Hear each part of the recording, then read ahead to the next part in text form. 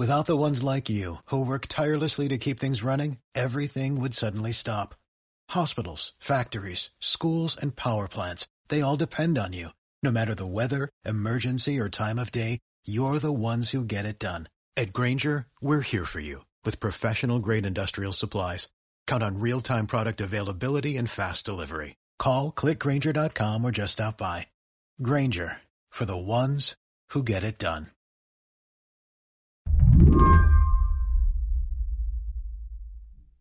On December 11th, 2015, Silicon Valley did what it does best, announced a new kind of company that was supposed to change the world. Its backers included Sam Altman, a near-legendary investor and president of the startup accelerator Y Combinator, and Elon Musk, who is, Elon Musk. The company was called OpenAI, and the idea, simply put, was to get artificial intelligence right. It's something that both Altman and Musk talk about a lot. Here's Altman last year. What does it mean to build something that is more capable than ourselves? Like, what does that say about our humanity? What's that world going to look like? What's our place in that world? How is that going to be equitably shared? How do we make sure that it's not like a handful of people in San Francisco making the decisions and reaping all the benefits? I think we have an opportunity that comes along only every couple of centuries to redo the socioeconomic contract, and how we include everybody in that, make everybody a winner, and how we don't destroy ourselves in the process is a huge question. For OpenAI, the answer to that question was, as the name suggests, openness. They promised a kind of radical transparency. Employees who were researching neural nets and machine learning were encouraged to publish their papers and their code. And if company research led to patents, it would share them with the world and not keep them under lock and key. This was the defining ethos of OpenAI. And since that launch back in 2015, they've become a dominant player in the world of artificial intelligence. I follow OpenAI's work and have been following their work because they are one of the top AI research labs in the world. That's Karen Howe, senior AI reporter at MIT's Tech Review. So it seemed like the time was ripe to actually start looking into the inside story of how they operate. So you made arrangements to spend some time embedded in their office. Tell me about that experience. So I reached out to them saying, hey, I want to do this profile of you. I think the time is right. I wanted to have a chance to understand the culture better, eat lunch with them, hang out with them a bit, just like roam around and get a feel for the space. And they were like, great, come stop by our office. We will set up interviews with all of the main technical people at the company. So in August, Karen flew from Boston to San Francisco and went to the corner of 18th and Folsom to a 3-story structure with the words Pioneer Building painted on the side. And I mentioned this to my editor after my first day. I said, I feel like they're giving me all of the access without any of the access. So the building has 3 floors, and the first floor is the common area and the dining room, and I was only allowed to stay there. So I couldn't go to the second and third floor where like all the researchers sat and all of their interesting research is done. And then the first day they were like, you're gonna be able to eat lunch with the team. And like, I think 30 minutes before lunch, they were like, actually, we want to take you out for lunch. And I later learned from some sources there that it was because there was an all-company meeting happening at the time and they needed me out of the office. But they actually didn't mention that to me. They just said, change of plans, you're going out of the office. As a reporter, especially a reporter writing about technology, Karen doesn't usually assume she's going to get a lot of access to the company she covers. But with OpenAI, she expected things to be different. I immediately was like, this is not at all open. I'm not experiencing the transparency that they purport to have. And even just that small thing, like that small misalignment, made me think, I wonder what other misalignments there are. Karen spent the next 6 months trying to understand these contradictions. She did nearly 36 interviews, and she found something much messier and more complicated than she was expecting. Today on the show, the story of an AI company that wanted to put purpose over profit and how that went sideways. I'm Lizzie O'Leary, and you're listening to What Next TBD, a show about technology, power, and how the future will be determined. Stay with us.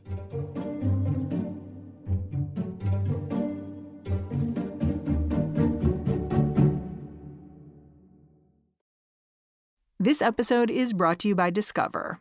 When it comes to your finances, Discover wants you to know they are the credit card that is always there for you.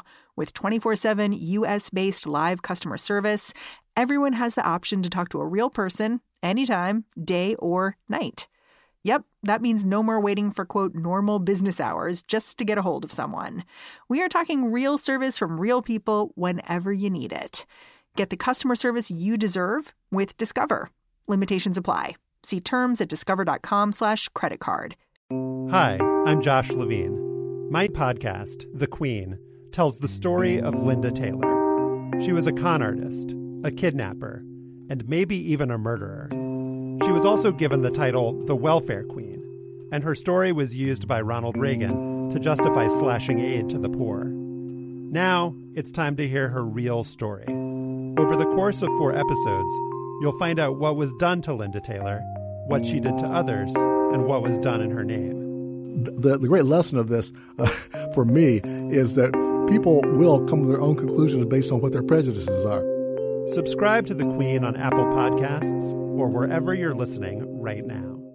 This episode is brought to you by Progressive Insurance. Hey, listeners, whether you love true crime or comedies, celebrity interviews, news, or even motivational speakers, you call the shots on what's in your podcast queue, right? And guess what? Now you can call the shots on your auto insurance, too. Enter the Name Your Price tool from Progressive. The Name Your Price tool puts you in charge of your auto insurance by working just the way it sounds. You tell Progressive how much you want to pay for car insurance. Then they'll show you a variety of coverages that fit within your budget, giving you options. Now, that's something you'll want to press play on. It's easy to start a quote, and you'll be able to choose the best option for you fast. It's just one of the many ways you can save with Progressive Insurance. Quote today at Progressive.com to try the Name Your Price tool for yourself and join over 28 million drivers who trust Progressive. Progressive Casualty Insurance Company and Affiliates. Price and coverage match limited by state law.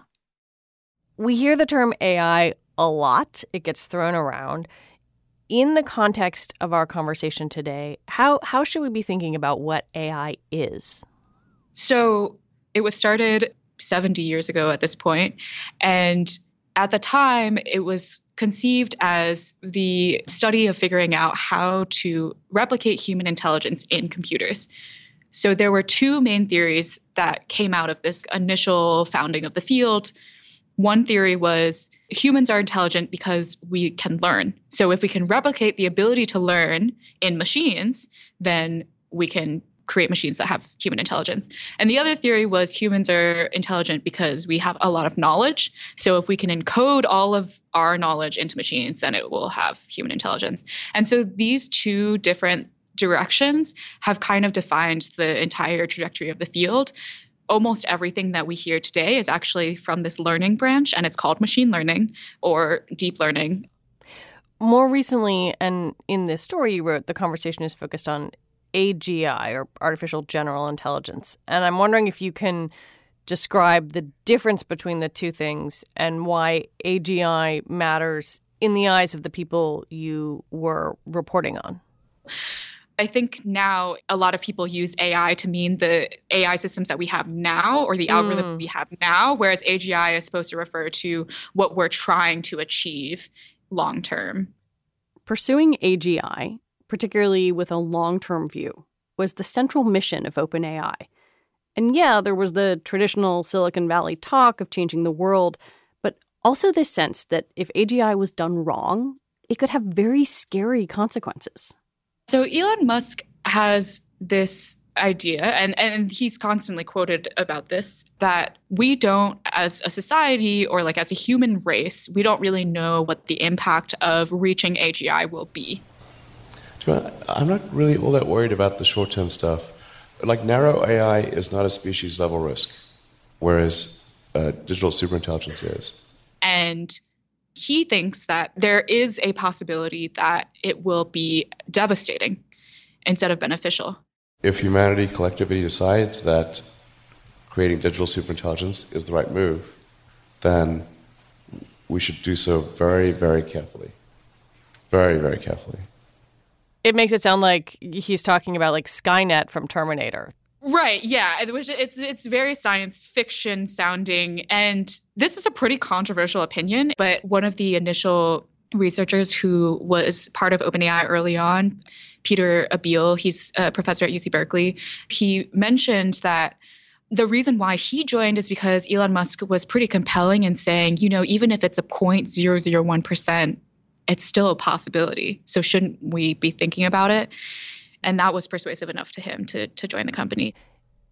Can you give me some examples of projects that OpenAI is working on or problems that they're trying to solve? Yeah, so there are many theories within the field of AI about what can help us get to more advanced computers. So each team is kind of playing out one hypothesis. One of these hypotheses is the idea that humans actually learn a lot from language. And so there's this one team that specifically is trying to develop advanced AI systems purely through giving it a ton of language data. Another theory is that humans have intelligence because we have physical bodies, and our physical bodies allow us to move through the world and pick up objects and explore objects. So if you've ever seen a baby playing with toys, like they're going through this intense exploration phase where they're just like biting everything they see and learning from that experience. So there's another team, the robotics team at OpenAI, that's testing that hypothesis. We're trying to build robots that learn a little bit like humans do, by trial and error. Based on just manipulating objects and playing and fidgeting and all of that stuff, can we develop advanced AI capabilities from just that? What we've done is trained an algorithm to solve the Rubik's Cube one-handed with a robotic hand. The way that the field is heading is towards systems that combine all of these approaches. And that is kind of what OpenAI wants to do, is as they test each of these hypotheses and these teams start getting better and better results that prove out these hypotheses, they want to merge all of these things together and create one mega system that learns from language and has a robotic body and this and that and the other. When OpenAI launched, the idea was that if you're going to make a complete system that learns language and has a robotic body, it probably shouldn't be done behind closed doors. And Silicon Valley leaders agreed. Between donations from Musk, Altman, and Peter Thiel, it launched with $1 billion in funding. But perhaps the defining feature of the company and what made it different from just about every other major player working on AI, like Google's DeepMind and Facebook AI, were the expectations around that money. OpenAI would be a non-profit. In its first ever announcement, it declared that it would be unconstrained by a need to generate financial returns. So there's this huge debate that's happening in the AI research community right now. And I think that's being reflected in a lot of other scientific research communities of what does it mean when your funding is coming from corporate sources rather than government sources, because almost all of the best research is now coming out of Google and Facebook and Microsoft. And it really changes the direction of AI research because these labs, ultimately, the type of research you do is more focused on short-term gains. So that was what OpenAI was trying to go up against. They were trying to create this new funding model as a nonprofit to be a counterfactual to the corporate funded models, but also acknowledge that government funding is just lacking. And so they were like, here's the perfect solution. We don't have the government funding, but we also don't have to take the corporate dollars. We can occupy this third space as a nonprofit. And instead of being constrained by quarterly financial goals, really pursue long-term ambitious work that might not have returns for 10, 20, 30 years. So that was the original promise that OpenAI sort of made when they started as a nonprofit. And so if we fast forward to 2017, a bunch of core members start drafting this internal document to lay out their path to AGI, but they run into a pretty big problem. Yeah, so they started mapping out the breakthrough research results that were happening in the field. And they realized that all of these other corporate labs, the way that they were getting to breakthrough results was by massively increasing the amount of computing power that they were using and the amount of data that they were using. And that is very costly. So they realized quickly that staying a nonprofit probably wasn't financially feasible if they were going to take this approach of competing with these corporate labs and trying to outpace them in the breakthrough results that they were achieving. And so last year, OpenAI decided to raise money. All right, Microsoft going all in on AI, the world's biggest public company announcing an investment of $1 billion in Elon Musk's OpenAI to build artificial intelligence that can tackle... The company announced that it had secured a second billion-dollar investment, this time from Microsoft. That money would go to fund a for-profit arm of the company, a for-profit arm of a nonprofit company. That was one of those disconnects that Karen wanted to dig into when she went out to San Francisco in August. It rattled a lot of employees. And when it happened, they had internal meetings where they talked about, this isn't going to change what we do. Microsoft is really aligned with our values. They're on board with this beneficial AGI goal. We don't have to change the tack of our research to specifically focus on commercial applications. And for a while, that was true. And recently, that is no longer true. So sources told me that now Sam Altman has been talking about how his vision for 2020 is much more focused on actually trying to make some money. His message, as it was communicated to me, was we now need to focus on doing research to make money and not the other way around. And I think one of the reasons must be, I would assume, is that they kind of need to start giving Microsoft some payback to this huge billion-dollar investment that they made. How would you differentiate them then from something like Google's DeepMind? Are they all that different, even though they were founded as a nonprofit? Honestly, I don't really think they are. Some people might disagree with me on this, but I do think that OpenAI and DeepMind are almost interchangeable. And I think ultimately they are more tightly interlinked with their owner because they are owned by Alphabet, whereas OpenAI has an investor relationship with Microsoft. But yes, I would consider them to be pretty much the same at this point. At the really macro level, what is all this for? These people talk about changing the world in the way that Silicon Valley people often do, but what's the goal? There are a lot of problems that humans face that we have failed to solve, like climate change, global hunger, global poverty. And the really rosy view of AI is that maybe if we can develop intelligence that is unconstrained by the inefficiencies of communication or the mistakes that humans make, our need for sleep and all of these other things, then maybe these other intelligent counterparts can really help us solve these challenges that we really need to solve. That's the very perfect idealistic view. And the reality is that their impacts are always unequally distributed. And one of the things that we're already seeing with AI is that it really concentrates power in the hands of the few, which is kind of in antithesis of this grand vision to benefit everyone. And it's pretty unclear right now how to actually prevent that from happening. Karen Howe, thank you so much for talking with us. Thank you so much for having me. Karen Howe is a senior reporter for the MIT Tech Review. All right, that's it for today. What Next TBD is produced by Ethan Brooks and hosted by me, Lizzie O'Leary, and is part of the larger What Next family. TBD is also part of Future Tense, a partnership of Slate, Arizona State University, and New America.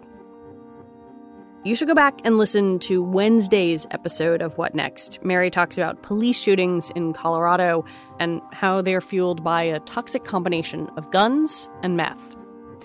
All right, Mary and her team will be back on Monday. Thanks for listening. Talk to you next week.